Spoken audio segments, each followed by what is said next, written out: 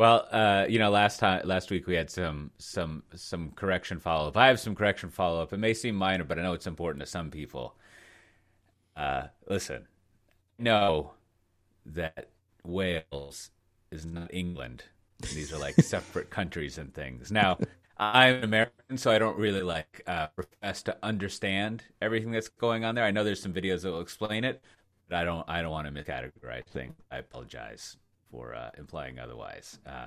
And I'm going to go do some training, get some certificates, so I understand how to talk about these things properly. Because I makes sense. Geography. I always thought I don't know about you, Brandon, but when I was in school, we had a class in elementary school, I don't know, called geography. And it was just like the most boring thing ever. Just like studying maps. And I mean, did you have a geography class? Yeah, I think everyone has to take geography. I mean, I feel like that is like do you really spend 3 to 6 months just on maps? Like, does geography imply like some culture and history of the countries? I don't know. Geography, when I hear geography, I think just literally like maps and continents, but not really like, it seems like what you would want to do is have sort of like a world culture tour. This would be the International Baccalaureate.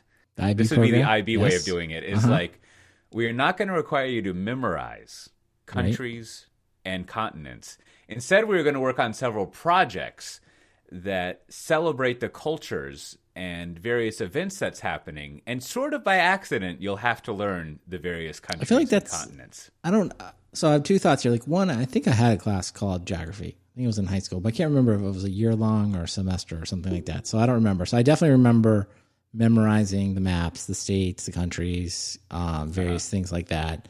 But I do think you're right. I don't, now that I'm a parent, I'm watching, my son go through. It's like, so far they've been doing what you described. It's more, they seem to like talk about parts of the world or different countries. And then geography is just one of the many things that come out in that. So that seems, maybe that's the way I don't remember any of the elementary school very well. So maybe that's what they also did. But yes, it definitely seems more interesting when it's kind of woven into other subjects. So I think the IB way of doing things, I'm in favor of that.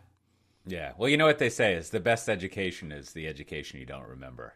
So it must have gone well. It became innate. It's muscle memory, I was gonna say, I think I just forgot. I think I just don't remember. But maybe that's what. But you do. Like, I think probably maybe that's a U.S. thing. You end up learning lots of random capitals and cities that, for the most part, are pretty much kind of useless to you. They're nothing. You don't really interact with it day to day. You're just like, that's the capital of that state. It's good to know. I wonder if that is. I wonder, because that seems like, I mean, we got 50 states and 50 cities. Capitals. So that's a fun thing to memorize. And, you got to learn how to spell Mississippi and all that. Whereas, like, our other, our weekly topic, Australia, they have like 5 states or something, right? Like, it seems like it's probably a lot. Like, you memorize that, and then what are you going to do next? You got to come up. Like, I bet every country has an absurd list of 40 to 60 things that as a kid you're encouraged to memorize for fun, right? Like, in the state, like, there's really, like, you don't really need to memorize the U.S. states. Like, you'll sort of eventually get it. It's kind of like your social security number. Like, no one really needs to memorize their social security number. I don't know what they do nowadays, but back in our day, it would just be used as your identifier when you got to college. So you would just, like, memorize it after using it all the time. And similarly, like, I feel like if you're going to be around America stuff long enough, eventually you'll sort of like know the 50 states, and you're never really going to be in a situation where you're like, ooh, really need to know Wyoming.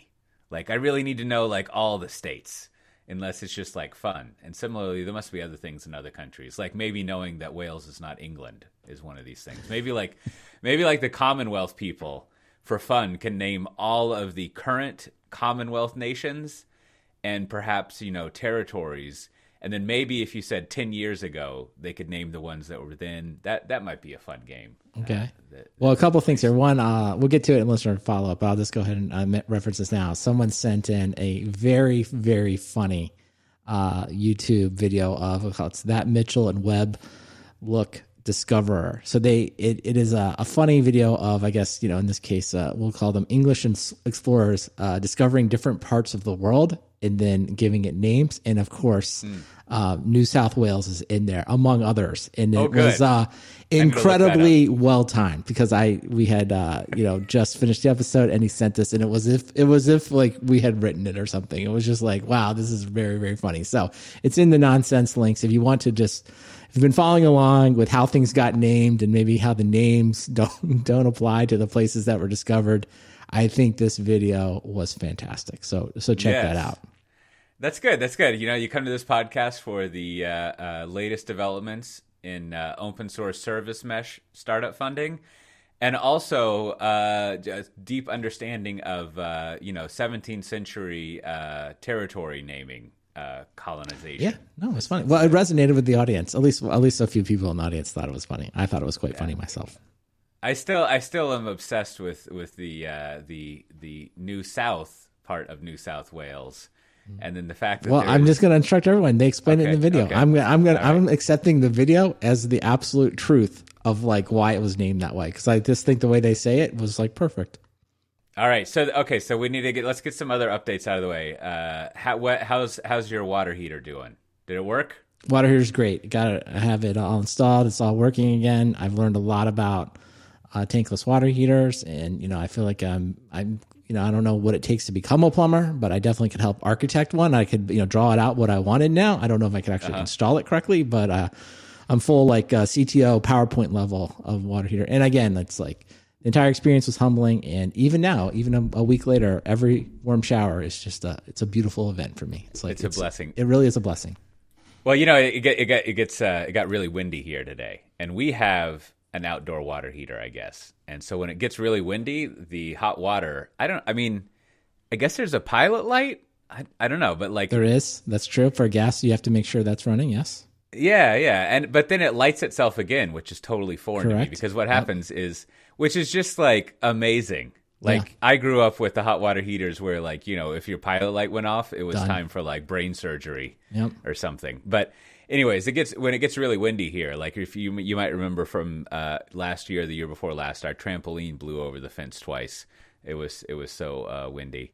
But it was windy. Hot water heater pilot light blows out. Now you don't want this to happen when you're in the middle of a shower. It's not so But luckily, I could tell that it was getting cold, so I just rapidly finished the shower and got out. But yeah, the cold shower is no good. But okay, so I was thinking because of that, I was thinking about this now. Can you put the outside water heater in the garage so it doesn't freeze next time? Like, what is the story here? Well, you could. But like all technology, that's a full blown re-architecture. Because the problem is all the pipes and everything. Yeah. So for those that are still following, which is probably no one, but like if you have a gas tankless water heater, right? The advantage of it being outside is you don't have to worry about ventilation as long as it's an outside. In a well-ventilated area, you kind of save all that. It's. I think most people would say that in practice, that is safer, right? Because you don't accidentally run the gas and do some type of CO2. So that's why I think here in Texas, I think in this neighborhood I live in, I think a lot of the homes were designed with the water heater outside because that's sort of like saves. It's a whole other thing you have to worry about.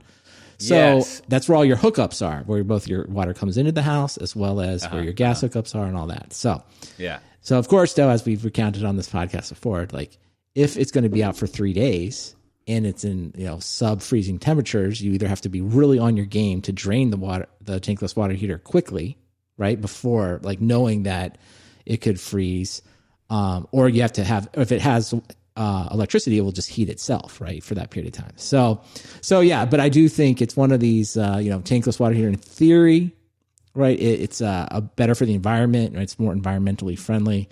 In practice, you're like, I don't know. It's the old school, just a big tank of water heated all the time, like that seemed to work out better. Like this is, again, it's like the mainframe. The mainframe can, you know what? If in this scenario, maybe the tankless water heater is the cloud native microservice architecture that is often good, but in certain situations is bad. And the tankless tub water heater is the mainframe, and it just always works. Like you can't break it. You can't even, it just can't be broken. And if it breaks, it's like there's parts everywhere for that. It's like, oh, you just need a big tub and something to heat it. We have all of that all the time.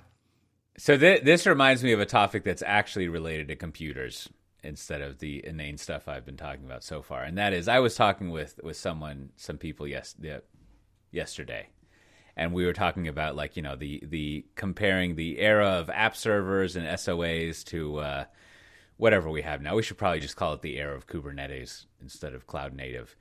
And this, one of the people brought up the idea that, you know, they brought up EJBs and how it handled, you know, transactions for you and so forth and so on. And it was making me realize, not realize, but I was thinking, you know, as with all, when I use the word theories, I don't mean it as like a universal sort of statement. It's just kind of like a fun thought exercise.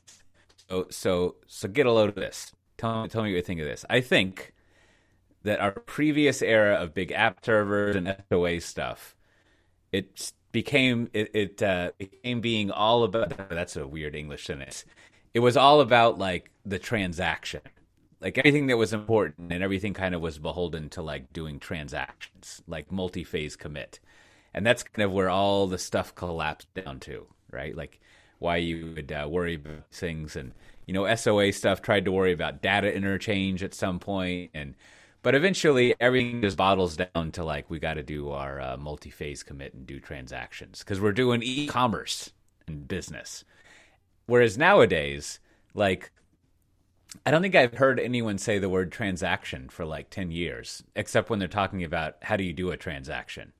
Like, it's not really, like, something that comes up. And maybe that means the problem has been, like, solved and no one worries about it anymore.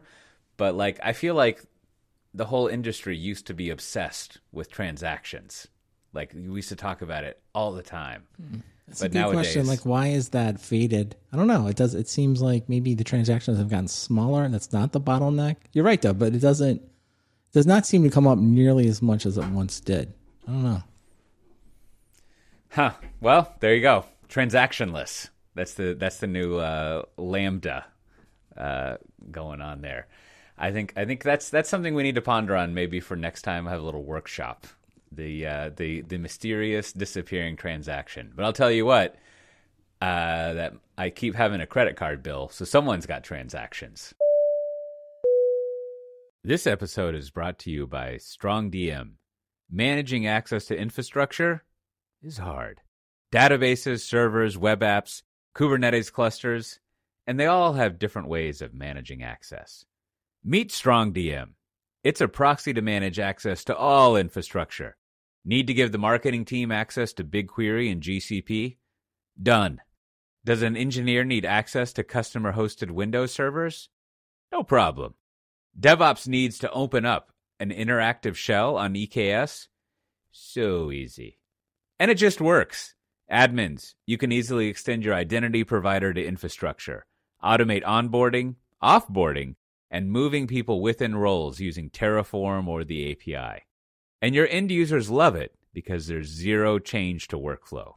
StrongDM is trusted by companies like Hearst, Peloton, and SoFi to manage access. Start your free 14-day trial today with no credit card required at strongdm.com/SDT. That's strongdm.com/SDT. And of course, we thank StrongDM for sponsoring our show. Well, I think roundabout, we should call this the 1-year anniversary of Everyone Works at Home. I think it's coming up here now. Now, something that hopefully won't plague her for all of her life. This is also going to be my daughter's 1-year birthday, or anniversary, if you will, at the end of the month, sadly coinciding. But it's been like a year now, Brandon, that I think the last trip that I took for work was at the beginning of February of last year, what was it for? I think it was up to London for something. I forget what I was doing up there. I think it was speaking at a conference, or I have no idea. But boy, so how's it been going this past year? Well, I don't know. To me, I've wasn't as big a change for a lot. For me, for a lot of people like yourself, probably already was working from home, so that wasn't a big change. And I guess the part I've been thinking about mostly is at least here in the U.S., there's a lot of optimism. There are a lot of people getting vaccines. You can, know people now that are getting vaccines. It's happening quite a bit here in Austin, so it does feel like we're on the right path. And so I was kind of thinking to myself, it's like, what does it look like going forward? And I think, the thing I was going to throw out is it does feel like I'm going to say like the fall conference season, it feels like that is maybe going to be kind of like coinciding with back to school, September. I feel like that's going to be like kind of the first big test, like which conferences kind of announced they're going back to in person. And I think, for once, I think, at least I've always thought, like, sometimes you don't want to go to a conference, you travel a lot, it feels kind of mundane, but it feels like, wow, just much like everyone wants to go on vacation now, I feels like everyone will be ready to like force to hit the conference circuit next fall. So I don't know. What's your take? Have you heard anything? Have you heard of a conference that you're actually like, yeah, we're going to make it to a specific one in the fall, or is it still all to be decided in your world? Yeah.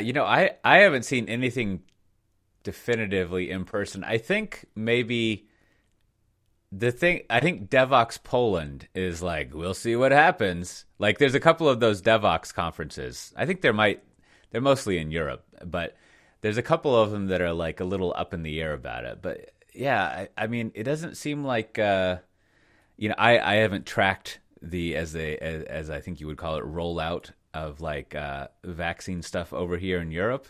But like, it seems to be slow. Like it's not happening. Well, yeah, do you personally know? Have you like gotten a notification, or like do you know people are getting vaccinated? I think like that. I think I'm like low on the list of things. I mean, I think there's a million. I should know these things, but I think there's at least 1 million, if not more, in the Netherlands of people who've done something. But it's working not backwards. It's working through the different categories. But yeah, I have no idea when that would be, and I don't really hear much from other people. I know my mom got something, and my stepdad. Well, here, so that's nice. In this area, and I don't know, maybe other places in the U.S., I guess everyone's doing it. Like they're big drive-through areas, so you can kind of see them. Like you can actually see, and it's just at this point, a lot of people are just getting it at the, like you just drive up like a drive-through, get your vaccination, and they're also making their way to, American drugstores like CVS. You can just go in there like getting a flu shot. So I don't know. I mean, it's made me feel optimistic, and that's why I think I don't know. Lately, I felt like so maybe the fall. We'll see a bunch of conferences. And then, of course, the other part of this, I guess, is like the staying power of the work from home. Like, I think right now it seems like if you're buying stock, right? I mean, everybody is basically announced some type of like permanent work from home, remote work policy. I feel like it's difficult to find a company that the only one I think I've seen was Netflix. I think Reed Hastings like definitively said, yeah, when we have people back in the office, we will. So I think that's like the only place where I've really seen it. So my feeling though is this stuff just ebbs and flows, right? It's that right now it's, remote work is the wave of the future. No one will have an office, but I feel like, a year and a half from now, you'll start to hear like, we think we need to have people back in the office for whatever reason, so I feel like it won't. I think the lasting effects are not going to be as profound as maybe we're predicting right now, is my guess. Yeah. I like your prediction on the working from home thing, because I think we've seen this. We've been around for a while, and it does just go back and forth, right? Like at one point, IBM thinks it's great for everyone to work at home, and their offices are a ghost town. And then another point, you're fired if you don't come into the office. Like it just ping pongs back and forth, and it is a little. Do people still spend all day on Zoom meetings? How did that end up happening? I heard someone talk about that. I mean, this is my like fancy lad position where I don't have to do that, but I heard someone talking about that again recently, and I was thinking, like, like how is it that everyone ended up having so many meetings? Like, did they have all those meetings when they were in person, or was someone just like proactively scheduling more meetings when everyone was remote? It just seemed like there was this weird meeting inflation that people were freaking out about. Well, I think a lot of the meeting talk is always come back to like this is really dependent on your specific job, right? Like, Right. obviously if you're, developer or you like really work independently most of the time, then maybe you did experience some meeting inflation. I feel like if anything, it's been a little bit more efficient, right? Because there is no office. Everybody is 100% virtual. So you don't like other places I've worked, you always have the like partial, you kind of have the worst of all worlds. Like, some people are remote, but some people are all in the same meeting room. Right. And then it's like very, it's hard to participate. So the fact that like this has just made it like, well, all the meetings everyone's on an equal playing field. Everyone's virtual. I think that's actually been a little bit better. I think that's also allowed these meetings to be a little bit shorter. Like, it seems like you can get like a 30-minute meeting can be very efficient if everyone just like clicks, gets in the meeting. You kind of like quickly do the chit chat, small talk, and then you get onto your subject and get out, right? And it's also very easy to just get out versus like everyone assembling in a conference room, getting the projector set up. So, but like that's a job, but my job has always been, or like more recently, right? It's like, it is a job about like meeting with people, meeting with customers, meeting with development teams, like kind of getting, it's like, it's more, the act of work just involves a lot more meetings for myself versus like other people who are like, yeah, I can just do everything independently and I don't need to meet. And it's like, well, that's good for you. Yeah. I mean, that's just not the way, that's not what I'm required to do. Yeah. Yeah. I'm just curious, like if it implies like, okay, so if you're in the case where everyone was working in person, right? And you had, let's just go crazy. You had like 3 meetings a day. Right, which would be normal for some things and crazy for others. But you have 3 meetings a day, and you get 50 units of work done. Not just you getting the work done, but you move 50 units of value through the company or whatever through all that work, and then everyone's working remotely, right? And then for some reason you end up having 6 meetings a day, and you get 50 units of work value through, right? Now that would imply that like outside of those 3 meetings, you are actually doing stuff that required you to work with other people.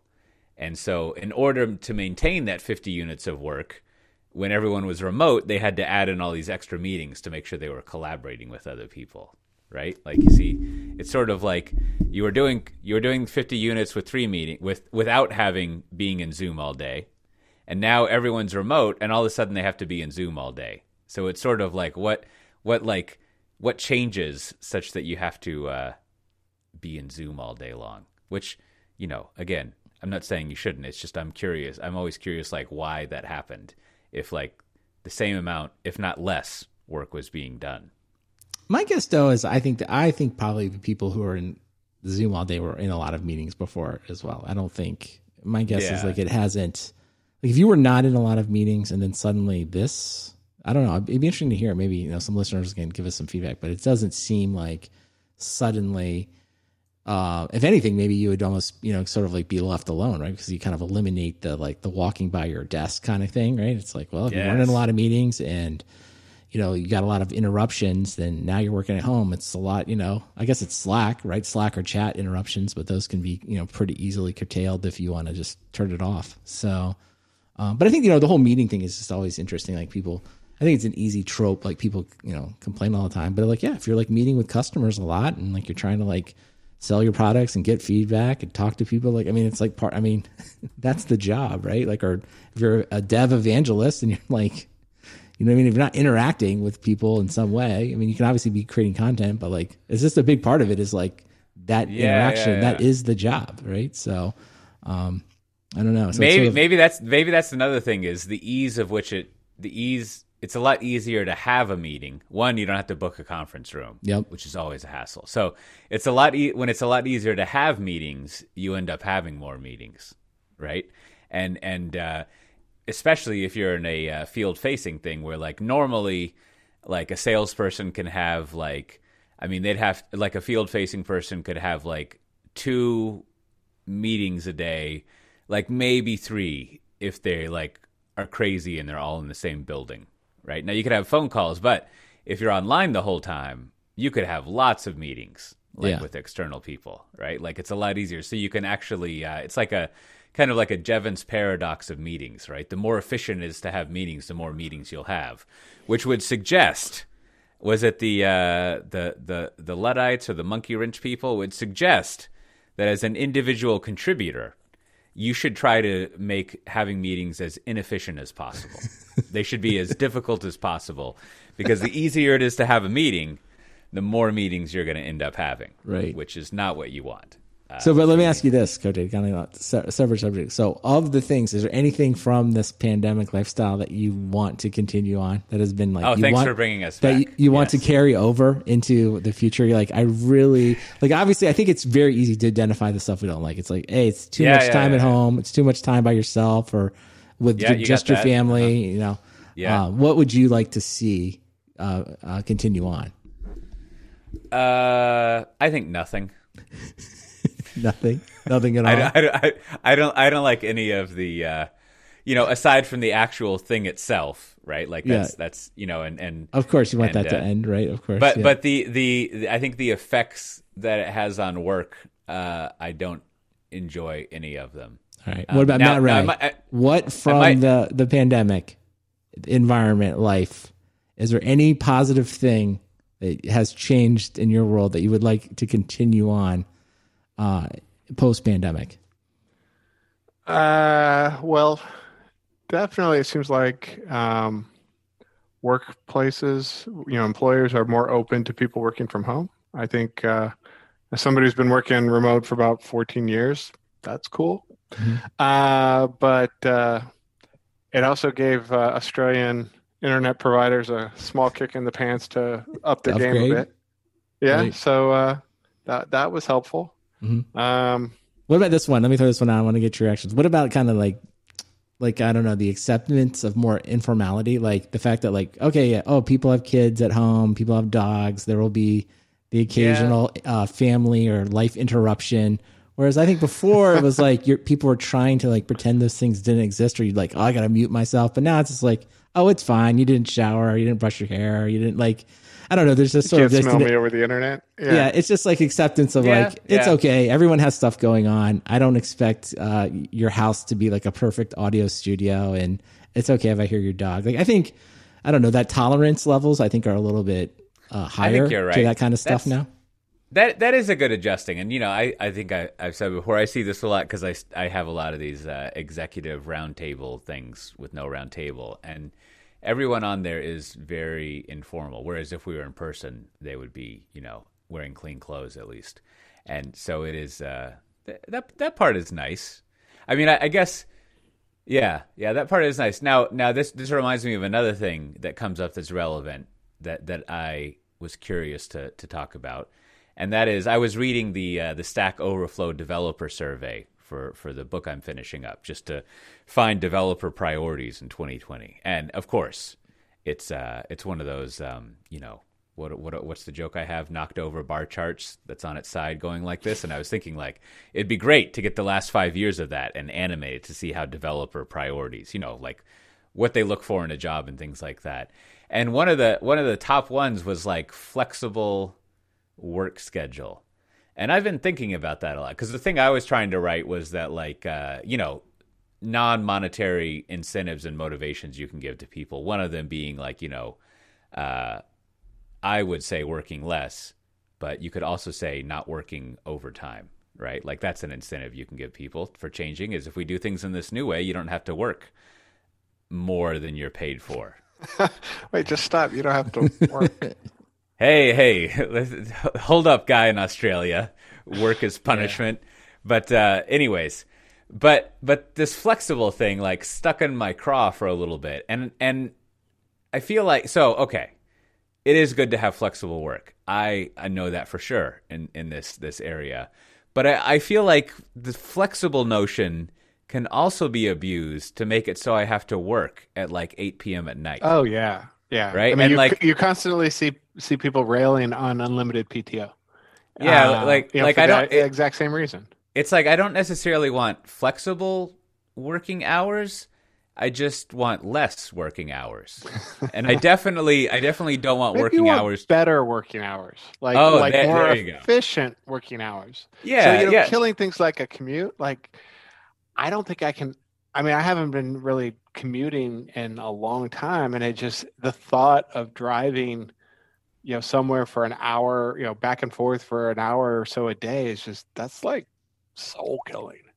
Yeah, yeah. What I like, the part I do like, and I'm kind of the flexible, is like the acknowledgement, and again, kind of back to this, if you're working from home, or is sort of like you're not necessarily tied to the structure of like the 8 to 5, whatever the classical work hours are in your part of the world. But it's like, because I do like, I've always thought like, well, like, hey, maybe you're just sort of like, like at 2 o'clock, you're just kind of like not doing anything. You're kind of just burnt out for that moment or that day, and like, you go, I don't know, whatever you want to do, go pick up your children, like go work out, and then it's like I find myself kind of almost like working in 3 chunks through the day versus like just, I mean, I guess the classic is like, morning, lunch, and then afternoon. But I kind of feel like, I'll kind of like take, I'll take like a shorter afternoon work stint, but then I'll kind of do some stuff with the family, eat dinner, like hang out, or even just kind of just chill, like not even do something productive. Right. And then, like I kind of sometimes like I'll do a little flurry before I go to bed, kind of like, and that seems like, I don't know, just like having the ability to like kind of like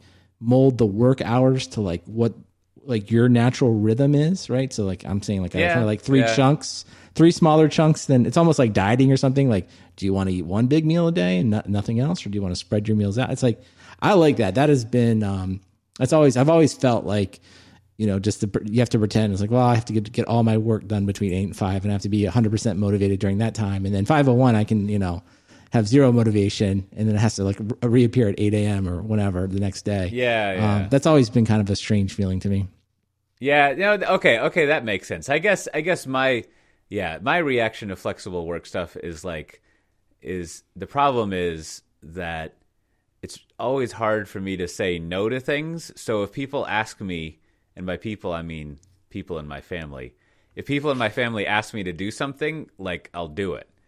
Whereas, like, if I had inflexible work, I could just blame work for why I can't do it. But then because I have flexible work and I like say yes to doing things, then it's like either I get stressed out because I don't do enough work, or I got to like work more. You know what I mean? Like, so it is like, I guess what I'm saying is I like structure. I like a lot of like I like one of 2 things, either like structure or you don't have to do it, which I guess is a type of structure. Yeah. Well, I think that's the flip side of what I was saying. I think a lot of people do like there is something nice when you like just the idea, like kind of what Matt was saying, the positive of a commute. Let's say your commute short is that like there is a clear delineation of like you've left your office. You've driven home, right? There's like a transition period. Like it is now, like you may work, but you kind of know that the workday is over for you, right? At least it should be. Yeah. And so that I think a lot of people that when they don't have that structure, this is where you're just like, well, I just work until I'm done, and then I never stop Work until I fall over. Yeah, it can be very confusing, or there's no marker in your day to kind of let you know that. I think anyone that has gone through the pandemic, maybe single and like literally like not living with any significant other or family or anything, like I could see where that would be an incredible challenge. Like you're spending so much time alone. If you like, depending on your quarantine and what you did, it would, you could see like, I was telling my wife, it's like, gosh, I can't imagine being completely single, like no children, no girlfriend, nothing during this entire period of time. Right. That for a year, it would be like, that seems almost like the most difficult, it's like almost a form of solitary confinement. Like you'd almost have to just find like a quarantine roommate and be like, or something like, come over, like we need just to hang out more or something like that. Yeah. All right. Well, I have one last thing on this topic of white collar work, and this is great. It's our what is it, biannual, twice a year culture of work conversation. I think we should christen that. And that is, so this is like, I've never actually thought about this out loud, but I feel like there are some unspoken norms and policies about like if a worker has kids, about school drop off and pickup that are never really written down anywhere. And I don't quite know what they are, but I think basically if you have kids, you're allowed to like drop them off at school and pick them up.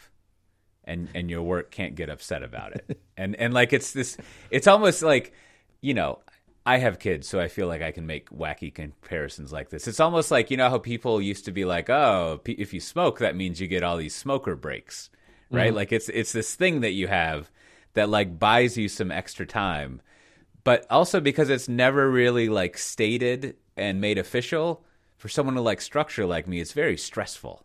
Because on the one hand, it's like, the kids get out of school at 3:30, so you got to like go pick them up, right? Like it's just, that's what's got to happen. But then on the other hand, it's also like, well, also I gotta work, and so it's just like there's never any. But is it? I think the kids part you're hitting on there, right, is just sort of like what economics term is like externality. It's like, hey, listen, this is something that like, I mean, I guess kids aren't an externality. That sounds bad, but I'm just saying like once you are a parent, like you have to pick, like the kids have to be picked up. So it's just like, it becomes like, to me, it's less about like feeling guilty or anything else. It's like, listen, I have to do this. I have to pick them up. I have to work around that. It's non-negotiable. Like I can't just not do it. Like literally to the point of like, either you, the employer, like make that work for me, or I have to do something different. Like, there isn't, this isn't like, I really enjoy working out at 3:30 every day. And, I just, because that's perceived as a choice. Right. So I think that's why the kid things, like to your point, like, is it, I don't know. And also too, I think anyone that's a parent knows that like, well, picking up the kids is not like, that's something that takes effort from you, right? That isn't something that is necessarily like fun all the time. Like, you're like, that's something that you have to do as a responsibility. Go ahead, Matt. And having worked at a place that was, fairly remote friendly because everyone was remote, like people just get used to blocking out their calendars and actually looking at calendars. That's the worst, when people don't even bother looking at their calendar. They just, they throw meetings on top of like blocked out spots, and, you're just like, no, you don't even have to like explain away. It's just like, you didn't look, it says no. Right.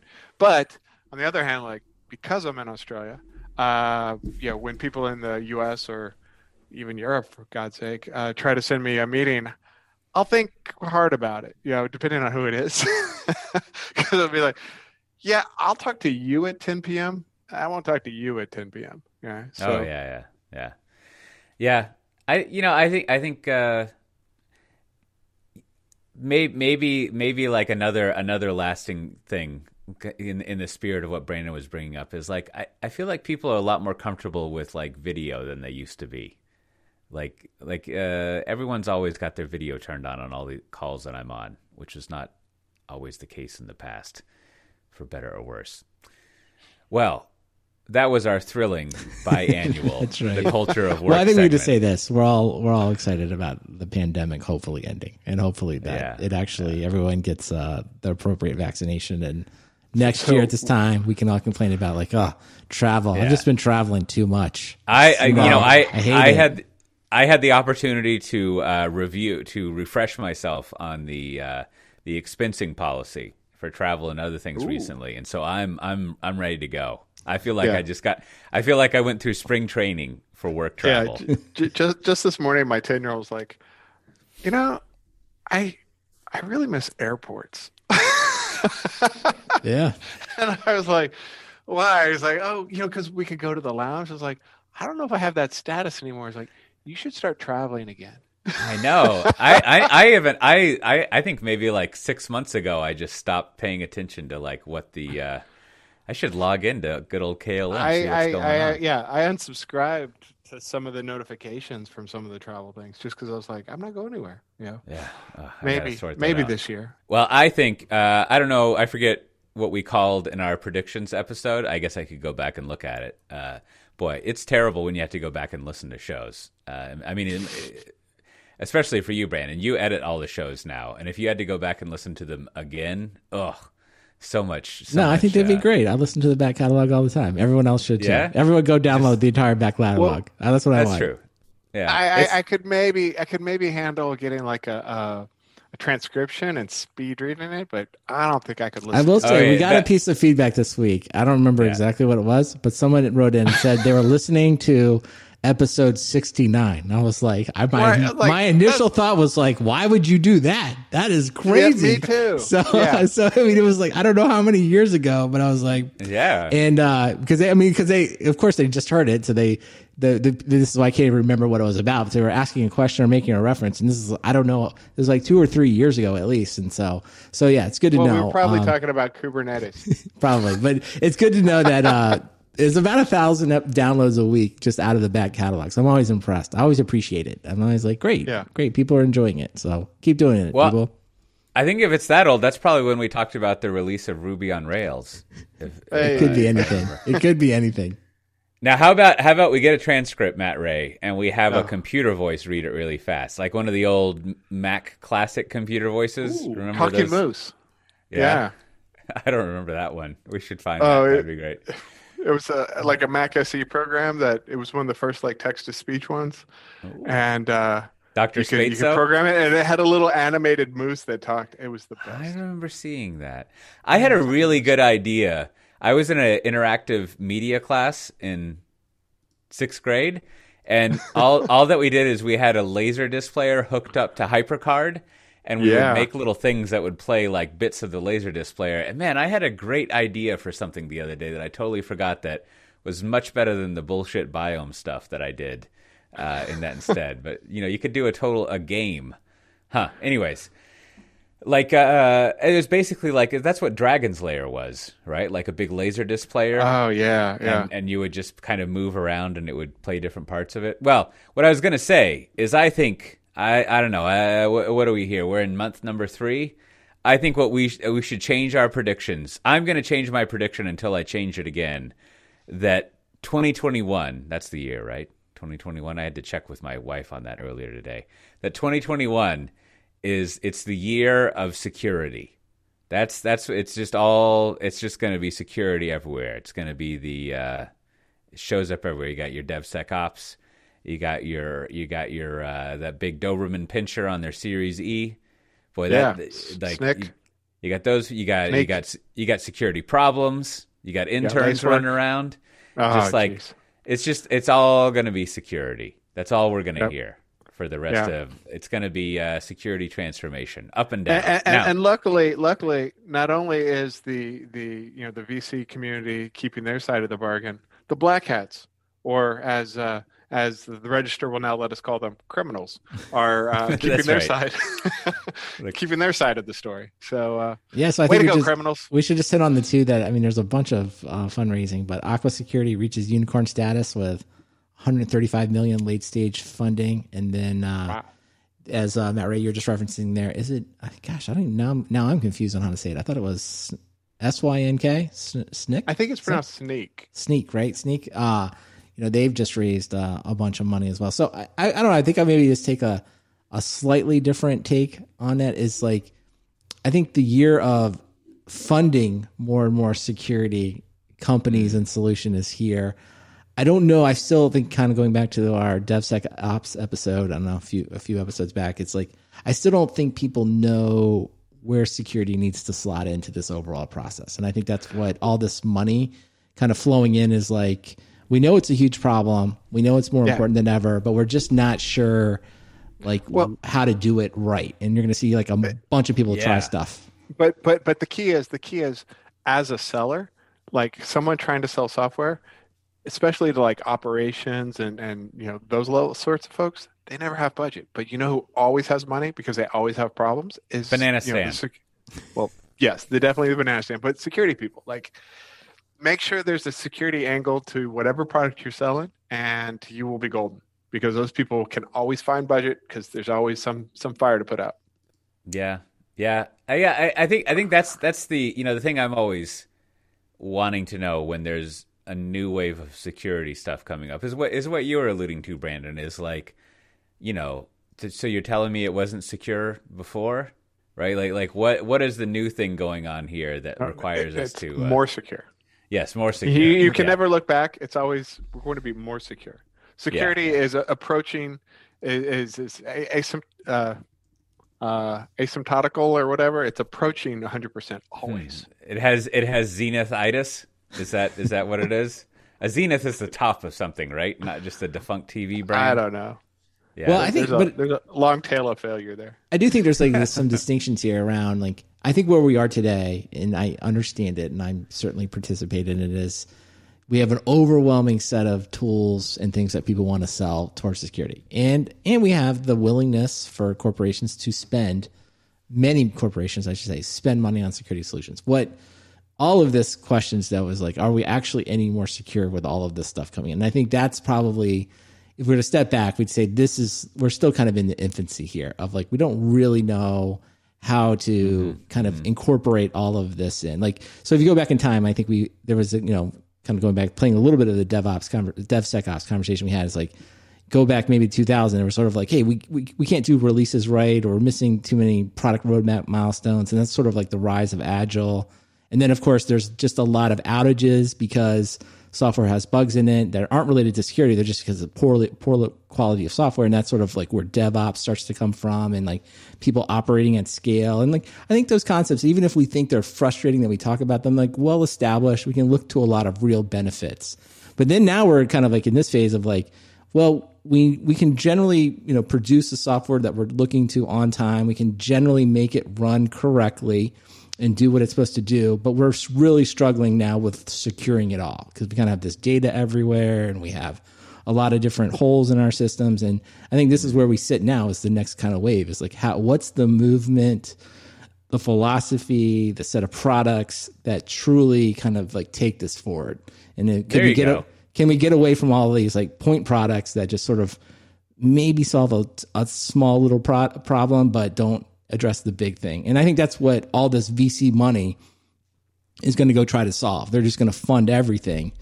And, hopefully somebody hits on a method that really delivers on the promise of making us more secure. But it's easier said than done. I don't throw any stones here. It's not like, oh, give me $100 million. I have it figured out. It's like, it's going to take a lot of experimentation. So let's start with that. That's good, because I think that's what I'm always trying to get a handle on is how would you describe being charitable with the vagueness of my question here? How would you describe the current like model of security? Right? Like what is I feel like the model of let's say early 2000 security is install antivirus, right? Yeah. Like that's sort of like the predominant thing. But nowadays, and I like, because people used to talk about like some sort of fancy thing of like you could detect threats or ADTs, or there's some fancy term that they were always using. But like I've kind of lost track of like, other than like don't have a shitty password, like what is the current like theory and model of security? And I sure hope it's not like some extended lecture on how it's actually about risk management, but like actual like technology and stuff that you do. Yeah. Do you want the real answer or the aspirational answer? Right. The real answer is it's always CYA. It's always cover your ass. Right. That's good. You need to be able to have plausible deniability that you were at risk when something does happen to you. So that is not saying you're taking like you're only being proactive enough to make sure that you can't be totally blamed. So I've been listening to a lot of Susan Sontag, so I'm prepared for this. We're gonna pull this apart. I read that early on, people like were when she was younger were really upset with her because she just like could not appreciate a piece of art for itself. She had to like pull it apart and unravel it, which is fine. So what we're saying here is that the security, as far as technology-wise, or let me correct that, the price performance for security technology has leveled out, which is to say you can no longer get more security at a reasonable price, right? Like you could always spend more and more on security and get closer and closer to better, but you're just going to spend more money than you have, right? Like, so basically at the moment, well, I shouldn't say at the moment. In this current model, it is impossible to spend more money on security and get it better. We're tapped out, right? Well, so it's diminishing returns. Right, sure. Right. So what that means... You can always do better. What that means is that we no longer can rely on a better tool. So that means that that the tool will help us. Good things will happen. We've secured things we forget, like how secure things are. But it also means that we have to live with a certain amount of bad things happening. So bad things will happen, right? Right. And then that means in the system that we have that essentially you need to introduce a bunch of governance to control humans not doing bad things. But then also to your point, Matt Ray, what it ultimately means is you need to make sure you're not at fault when in the inevitable bad things happen. And then that introduces a whole because you're not in a blameless organization. Oh wait, that was right. And then that introduces more email. Jeez, man. I mean, that introduces a whole level of like that. It's obviously not good. We don't aspire to this situation, but that introduces a whole part of the model of this technological thing.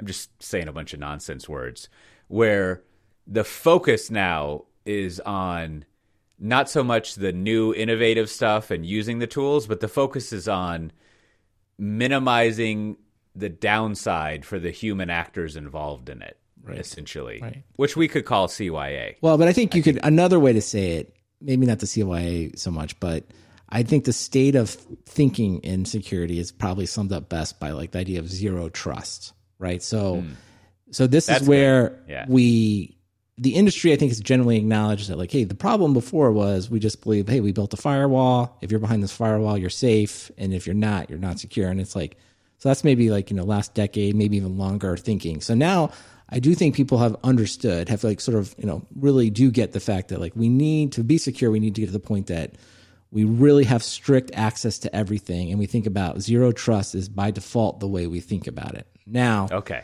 this is what good. is difficult, right? And I think where we sit today is that concept is easily understood. And there are probably thousands of products that attach themselves to like, see what I can do. I can help you with zero trust. But what happens is to really get there, it's like you're piecing together all the things you talked about. There's antivirus, there's code scanning, there's identity and access management, there's auditing, but it isn't like, it's not really well understood. Like, what is really the set of things in the portfolio I need to bring to the table that will really let me achieve zero trust? And I think this kind of comes back to these fundings, right? Like I think, container security, right? It's like a new technology. So let's secure that. So that kind of comes on the scene as another example. But this overarching idea of like, here's what I need to really do to get there is still not well understood. I would say no one has solved it versus, and you can contrast that with, it's kind of, Matt's world a little bit, CI/CD and automation, right? Like I think we have a pretty good understanding now of the tool chain and setting up these pipelines. And like, I think there is a measurement of like, you can kind of tell, are you fully automated? Like you can kind of like go and look and see like characteristics of an organization that is producing software in a fully automated way. Like you can see if they're doing it right. And if they're not, you can give them advice about how to do it, right? Which is some culture and some tools. I think zero trust much harder. You can't really walk in and be like, are you really zero trust? Is everything zero trust? Right? Because it's not really clear what that means. And it's also not clear that anyone knows all the different ways to measure that. But hopefully, with all these money flowing in and people working on it, people will kind of crack this problem. Or maybe they just come up with a new thing and there's like zero trust isn't the right way to think of it. Someone will come up with a new model. And that's what we should be doing. Yeah, I think it's probably more likely you're having a new crop of people to take the security away from the previous generation of tools. I mean, not to take the security away, but the budget away from the previous generation of tools. And it's almost like, it's like monitoring, right? The new generation takes a portion away from the old generation with new capabilities, new features for problems that didn't exist, the old tools couldn't handle. But does the budget get larger? Is there more money on monitoring now than there used to be? Is there more money on security now than there used to be? Probably slightly growing, but the new is at the expense of the old. Yeah, I think that's right. But I think the distinction I would draw here is I would say like, hey, if you can look at DevOps and be like, the tools switched out, but I think you can look at that and be like, certain organizations deliver software much more efficiently than they used to. Like you can really point to some good examples that we talk about a lot, right? And I think the same thing with Agile. You could say Agile, for all its faults, has allowed us to, deliver software in a better way than customers used to get it. I think where we sit now with security is like, to Matt's point, I think you are going to have a lot of vendors switching out budget, but like, I don't think there's a thing we can point at and be like, we are much more secure now than we were, say, 5 years ago or 10 years ago. If anything, it's probably worse because it's more complicated, right? So that's what I think, the part that is open. Like, I don't think it will be like this forever. Like something will happen. Something will happen, and there will be some model or something, because it's just sort of like, just like the industry just happens. Eventually, the industry settles on something that pushes it forward. And I don't think it's DevSecOps. I don't think it's that. I think it's like something that has yet to be named, and I don't know what it is. I mean, the naming is not. The naming will follow the incident, but I think the incident's already happened. I think some of these supply chain attacks, that has spurred a lot of new development. I mean, Snyk and others, that there have been a number of high profile attacks on how software is made that, the Linux Foundation just made some announcement about, signing code. I mean, there will be money there. Yeah. Sure. See that maybe that's another thing, like way I would think about it is I don't know if any of this is true, but I feel like there's an era of security, the way one thought about security, where it was all about like these hackers or criminals are kind of like metaphorically or literally, not literally, but they're kind of trying to get in, right? So they're trying to find a way to get access into your system from the outside. Whereas like, supply chain stuff is more like it's like the hackers have shifted left.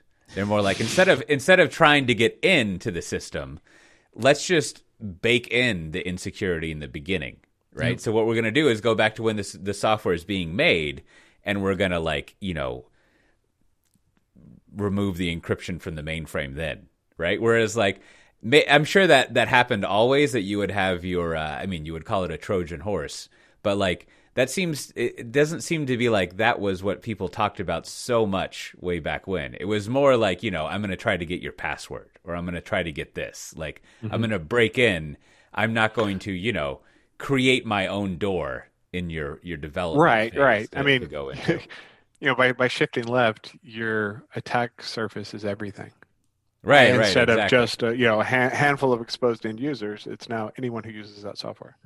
I think what you're hitting on, and I think maybe we can speak a little bit more positively, like what has changed here is like a couple things. Like, I guess, what is it? Let's Encrypt. Is that the site that makes it really easy to get new certificates and make sure you keep expiring? And so that's out there now. And then what you were referencing, Matt, that our friend over at the CNCF was talking about, Chris, talking about the Linux Foundation. So it serves up free code signing. So if we think about going forward, like maybe that becomes the default now. It's like every time, you're adding code to anything, you're signing it, right? And, and hey, everything's using certificates because they're easier. So like maybe we're starting to see the beginnings of something like fundamentally change, right? Yeah. Like the idea that like, oh, it's crazy. like think about in a few years, like, oh, it's crazy. You're using code that wasn't signed, that doesn't have a clear audit log, that doesn't have a clear chain of ownership. Like that's unheard of, right? Like in the future, that may be the case. But today it's like, well, I don't know. Probably very few people sign code, at least like this, right? So like you're starting to see like maybe these are things taking hold for the next version, right? Or the next thing, whatever it's called. And to Matt's earlier point is like, this is maybe the set of vendors that are like, when you start pulling this together, they're the ones that maybe come up with the new way of thinking about security going forward. Like having a free or super cheap signing certificate thing, that's interesting. It's like, I remember way back when I was still programming, like part of the build setup was always getting some bogus certificate so that like, you could get your SSL working, and everyone would be like, oh yeah, this is just bogus. And you would just get that. And then even like, I'm remembering like, more recently, like demos I've seen, there's always that step still of like, oh, we got to get this bogus thing. Right. Yeah. And so like, insecure. So for the source signed. And it's probably because back when we had to do it, it's probably because to get like a certificate, you had to file some paperwork and like pay like money, thousands of dollars. Right? You had to like renew it, right? Yeah. Yeah. Whereas like if it was easy, this is going to sound stupid, as I'm saying it, that's so obvious. But like if it's cheap and easy to just do the secure thing, you don't need to have like the bogus stuff that you forget about. And like, so maybe that would be like a big sea change, is that there's no like, you just always do a thing that's secure because it's possible. Yeah, the advent of Let's Encrypt and tools like SSL Everywhere have made a sea change. Over the last 5 years or so, like there's very little. There's a lot less HTTP traffic, and I'm sure we can dig up charts that show this. But that change has happened because it approached zero, as the price point. So, and the tools all reflected that. The browsers all started, complaining when you were going to a non-secure site. Yeah, so that's kind of a cultural shift, like you're saying, right? The default browser. Exactly. There'll be a cultural shift to go with this technical shift. The question for security software is like, who's leading who? And the reason you raise $525 million or whatever is so you can go out and market and train your customers how to think about what the products are, or to hire a boatload of SAs and sales engineers to do the work, because the enterprises are like, what's this zero? What is the zero trust? Why does it matter? Yeah, what's a zero trust? And you're like, can I just pay someone to do it? And I think the thing that sits out there, I think in security circles that is kind of often like made fun of, but I think it still sits out there as the holy grail, is like, what is the moment or thing that ultimately kills off the password, right? When is it just like, when will it be crazy? When will people be like, I can't believe this site is still using passwords? It's kind of like we think of today. It's like, wow, like one point, like all the internet traffic was just clear text. It was just HTTP. You could just see everything. And it's like, that's crazy to think about now. And I think, whether or not we're like a year away from that or 100 years away from it, like that sits out there as probably the biggest cultural change yet to happen. It's like, nope, you just can't use a password. You have to use some type of biometric or certificate, and everyone just has to learn it. Like the idea that like, oh, I don't get computers, I don't like passwords, I don't want to do it. It's like, at some point it shifts where like, no, the culture doesn't accept that. Like to interact with the internet, you have to use this new authentication mechanism. And, but again, like I said before, like I bring that up only because that's been discussed probably for like, I don't know, 20 years now, maybe longer. You used to have those little fingerprint things on the ThinkPads. Right. And it's still, you used to have your smart card when you were working at Sun, right? Yeah. I mean, you had all of that. I mean, you've seen, like, it's not like people haven't tried, but there's nothing has shifted the culture yet, so that people are like, yep, that's exactly what we have. You need these meteor strikes of security problems. Yeah. I think you do. And I still punctuated evolution of, hey, we need an exclamation point or else we're just going to keep doing what we're doing. Yeah. No, I think it is. And I think, it does We need an exclamation point. Yeah. That's good. No, I'm with you. I think it takes my geology background kicking in. Let me, you missed our geography discussion earlier, Matt Ray. Good. It was scintillating. Don't worry about it. You didn't miss much. You can listen. You can listen back. You can listen back through it. If it makes it through the edit, you'll be able to hear it. Well, let's close out this topic. Let me throw out another like wacky idea. It seems like at some point, a lot of these security questions, like we're going to have to start thinking about how much of like the problems need to be solved for public good. And therefore it's kind of shady to charge for it. Right. Like in this, like, cause I was saying that cause I was thinking like, I wonder what the commercial partnership relationship is between like Apple and Google with respect to like Face ID and like biometric stuff. Cause really like if you were like very altruistic and wanted to solve all the world's problems with computers, like you wouldn't want to make money off of that. Or have competitive differentiation. Like that would be something that you would want everywhere. Well, you've already seen it though. Like Zoom, for example, tried to make the free tier unencrypted, and there was a big pushback on it. I mean, people are just like, you can't do that anymore.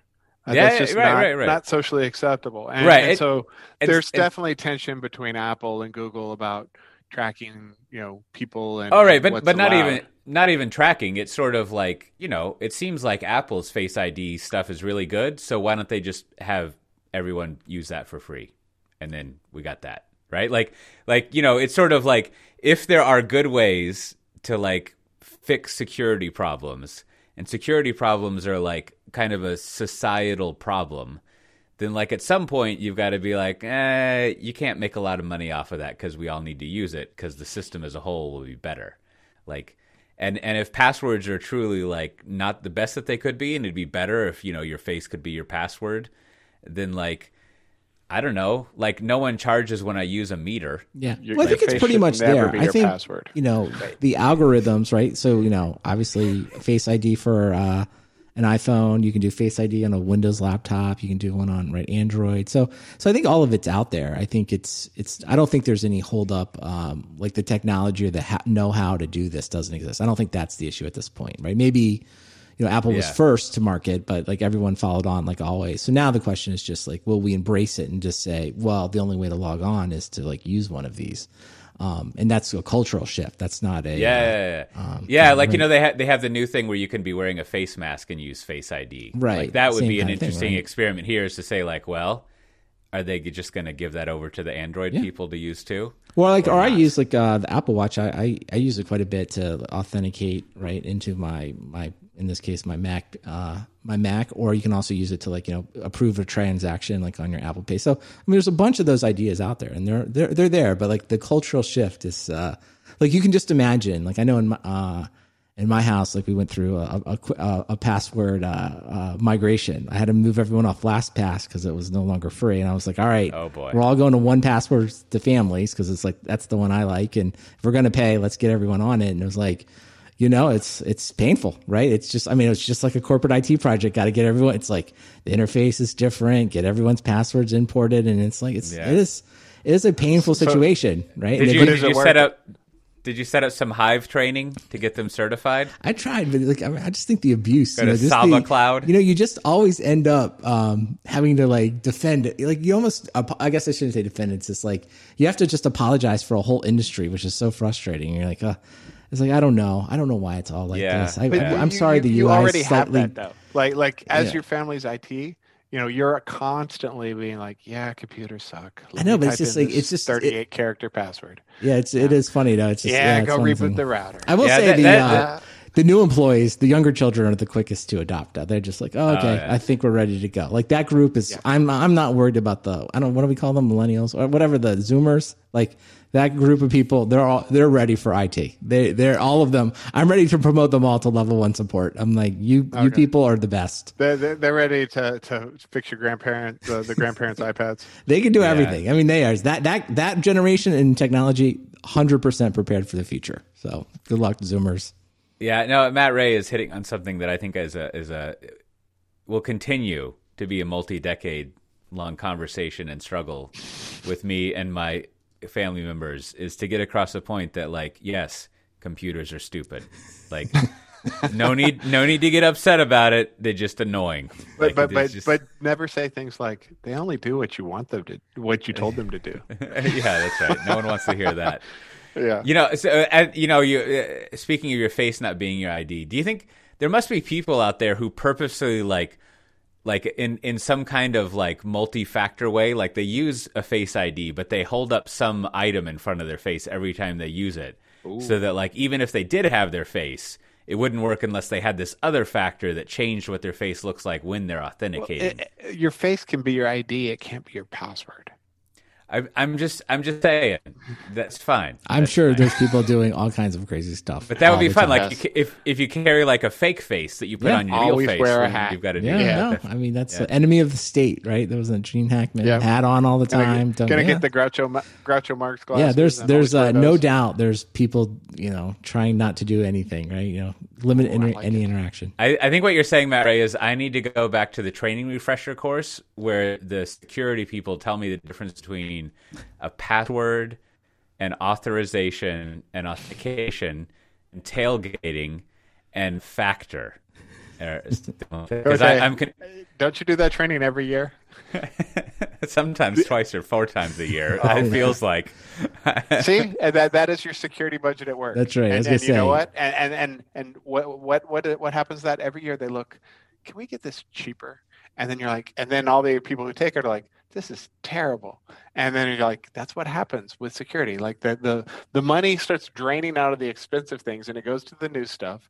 And then every year people take this, $20 a seat training. Next year it'll be $15. I'll tell you this though, the people who are getting definitively better are the people who write the test phishing emails. Like in your corporation, they send you one. Like I think last year I fell for one, and then I got like bounced back into the training, and you're just like, I deserve this. I can't believe I did it. Like when you click on it and they're like, this was a phishing email. You're like, I'm so stupid. But I'm like, some of those are like legit good, right? They are really good. I'm like, I have to give it up. I'll be like, yep, I definitely failed. I just clicked on it. And I know better, but I still failed. So they've really gotten better. Congratulations to those people. You blame it on the mail tool. This is a good reminder, because I think I recently took the annual security course, so I've got to be on the lookout, because I'm sure they're going to send me some mail. Be very, very careful right now. Dear Cote, I need $1 million signed the president. Yeah, it's just like there's a PO that immediately needs your attention. I'm remembering. I love it. The best is when you take training that's so old that it reminds you of like playing Myst. Like it has it has videos that are all like grainy. You know what it is? Dragon Slayer. Yeah, that's right. I'll tell you, but the one I think inside of it, there's a hidden opportunity for the people that write the phishing emails. There's some management consulting they're often doing, because I won't name the corporation I was at, but like one place I was at, they did like a test phishing email was like, you're eligible for a new Mac or PC refresh, right? Click here to order it or something like that. And I think like half the company like kind of just failed on that one, because everyone felt like their computer is like too old, right? Like, so it's like culturally they're kind of identifying like an issue within your organization, whether it's true or not. Like, hey, a bunch of people feel like their hardware is too old, and they're very susceptible to this. So it's like you can almost package up like, see here, like instead of an employee, it's like part of an employee survey. It's like, I think this shows that your employees are really feel strongly that their equipment is not new enough. And but then they also failed your security thing. We spent the hardware refresh money on phishing emails. Yes. Yes, that would be the appropriate way that ends. I agree. Okay, I want to pull together the package here. I think what you've revealed, Brandon, is that you could collapse together security checks with annual employee surveys. You just got to kind of finesse it a little bit. I think you can. But I really do. Everyone failed the net promoter. Yeah, I think you could absolutely do it. Right? I think I want to. Someone's probably already doing that company. So congratulations to them. The P in NPS is net phishing. Hey, well, not speaking of phishing, because there's no segue. But, but we should get to our recommendation soon. But before we get to that, do we have any bureaucracy? We do. We got a little bit here. So everyone get comfortable. So one, I want to say I sent stickers to Marcel Jean Kringsman in the Netherlands. And so this week we're going to play, does Cote know the province of a specific city in the Netherlands? So, Cote, I had to look it up. Evidently, Netherlands, like our friends in Canada, provinces, not states. So I'm going to do my best here on the town. It's Gouda, Gouda. I think that's sounds what Gouda. We say. I'm going to mispronounce it, but in Netherlands you say Gouda. Oh, the G's and H. Whoa. Oh man, see, I have a hard problems with the J too. The J is the Y. Okay. It's one of those sounds we don't have in English. It's the okay, we don't have that. All right. Well, my apologies to all of the Netherlands. That's okay. We say Gouda. That's what everyone else says. It's fine. Well, I felt like even when I was saying it sounds like a cheese. It's probably not right, but all right. But nonetheless, Cote, can you tell us which province? I don't know where Gouda is. It's I know I'm in Nord-Holland, so I don't know. Gouda's not that far, but this tiny country, so it's probably not South Holland. It is. Congratulations, Cote. It is South Holland. You have gotten it correct. Well done. That is because in this country we don't have that North Territory bullshit. If there's a North Holland, there's gonna be a South Holland. Well, I was gonna say, interesting enough, I looked at it. At first I was like, wow, this is a lot easier. The Netherlands is gonna be a lot easier. But I'm like, actually, you know what? They have the equal amount. Like the number of states to provinces, even though the landmass is quite different. And I was like, it's actually reasonably the same. So, Cote. Yeah. Congratulations. And so I just want to thank Marcel. This is why the Netherlands people get all upset when you call them Holland. They're like, it'd be like, I know. I didn't do that. I never did that. Right. I did. Like calling the United States New York. Marcel, he wanted stickers, so I did send it to him, and I did, when I addressed it, I said the Netherlands at the end, right? Because very good. That's very important too. And he was the one that sent in the funny YouTube video about English, the people, the British discovering all kinds of places. So I think it's fantastic. It was perfect. So that was good. It's very good. So we do have one other piece of feedback here from Tasty Meets Paul. He says, quote, I feel like B. Witchard was getting dangerously close to gatekeeping the whole, is CSS a programming language thing? While maybe not what you would expect from a traditional programming language, HTML plus CSS is Turing complete, which IIRC classes it as a programming language. So I think that's settled. I did not realize that, and I did not realize it was Turing complete. So I think there it is. It is just programming because you language. could doesn't mean you should. Right. But then someone else, Sean from the Slack, he posted, I'm going to call like the definitive app that proves this. It's Pickle Rick, which is written in HTML, CSS. So if you want to check that out, you can click on the link, and it's like, yeah, I think it's a full-fledged application. So why not? And then we got a little feedback from Rachel Stevens over at Red Monk. She enjoyed that, and so she's gonna take our feedback into account. But I said, hey, I think it's settled. You can read this note. But then it got me thinking, what is another programming language that we don't think is a programming language? And for those of you who have not keeping up, Excel is now Turing complete. So I think that maybe means Excel is the number one programming language in the world. I don't know. Is that too far a stretch? Is that where that ends?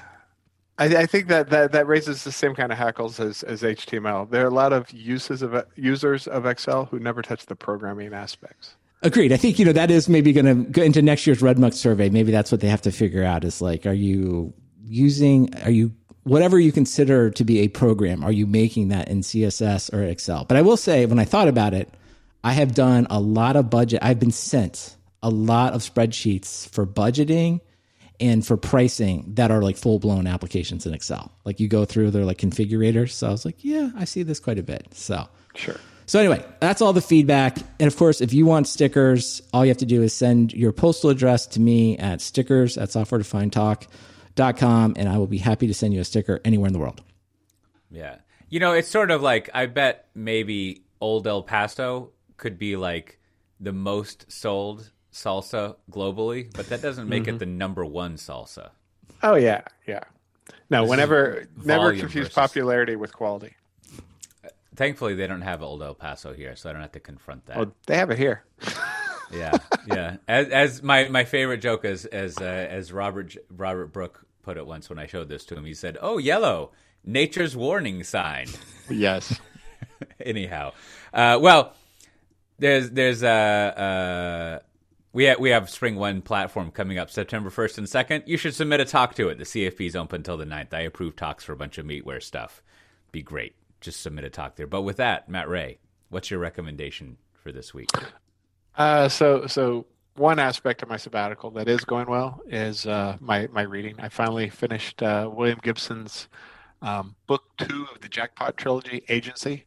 I loved it. I liked it a lot better than the first one. I'm a big William Gibson fan. The first one kind of had fits and starts, and the second one, because Agency had already been set up and you were aware of this world that he had built, it moved really fast, and highly enjoyed it. And somehow he excels in having like 5-page chapters, so they're like 200 chapters or something ridiculous. But anyway, very good book. I'm not going to spoil anything about it. If you haven't read Peripheral Book 1, it's required reading for this one, but if you're any sort of fan of William Gibson, I think this is some of his best stuff in years. I need to read a summary of that first book, and I think I'd enjoy reading it more. I got bogged down in some sort of it was dense, but then there were things that just like popped out, and then Agency just goes fast. Sounds good. 5-page chapters. Love it. How about yourself, Brandon?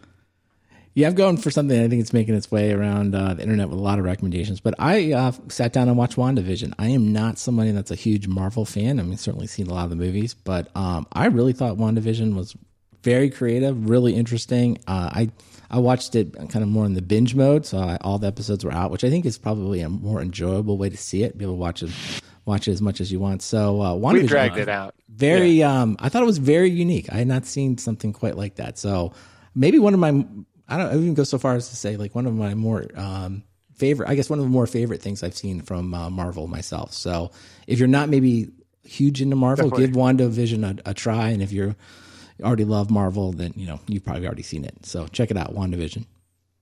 Yeah, I saw all that. It was good. I endorse it. Well, while you're reading your book or you're watching WandaVision, I want to recommend this week something called Werther's Originals. Now, I came across these not because I'm an old man full with hard candy in my pockets, but I don't know, I would have never thought this, but Kim bought me a whole packet of them. I see Matt Ray has some. Kim bought me a whole packet of them for Christmas. Hopefully it wasn't. Anyways, and man, they're so delightful. I never think to eat Werther's Originals until I have them. And check this out. I don't know how they're doing over there in Australia, but here in the Netherlands, they put them in individually wrapped things. Like I feel like that's not how it. That's not how it used to be. They used to be like, you'd have to like pry them apart. It's because of COVID. Yeah, makes sense. But yeah, they're just so good. They're like the perfect mixture of availability and like size, but then also like because they're so hard, it takes a long time to eat them, unless you want to destroy your teeth. And you don't feel like you're gonna eat like a dozen of them. Yeah, I guess it being candy, according to Dennis, you're going to destroy your teeth either way. It's just the speed at which the destruction is going to happen. And, good choice. I'm eating one now. So get some of those. I'm sure you can order them from stores. Well, as always, this has been Software Defined Talk. If you want to get the show notes for this episode, you can go to softwaredefinedtalk.com/289. And with that, we'll see everyone next time. Bye-bye. Bye. She says she needs this in 10 minutes. I gotta go. I guess I'll be back. I'll be back in about half an hour. So sounds good. Have a good podcast. I'll be back. You should just leave the camera on.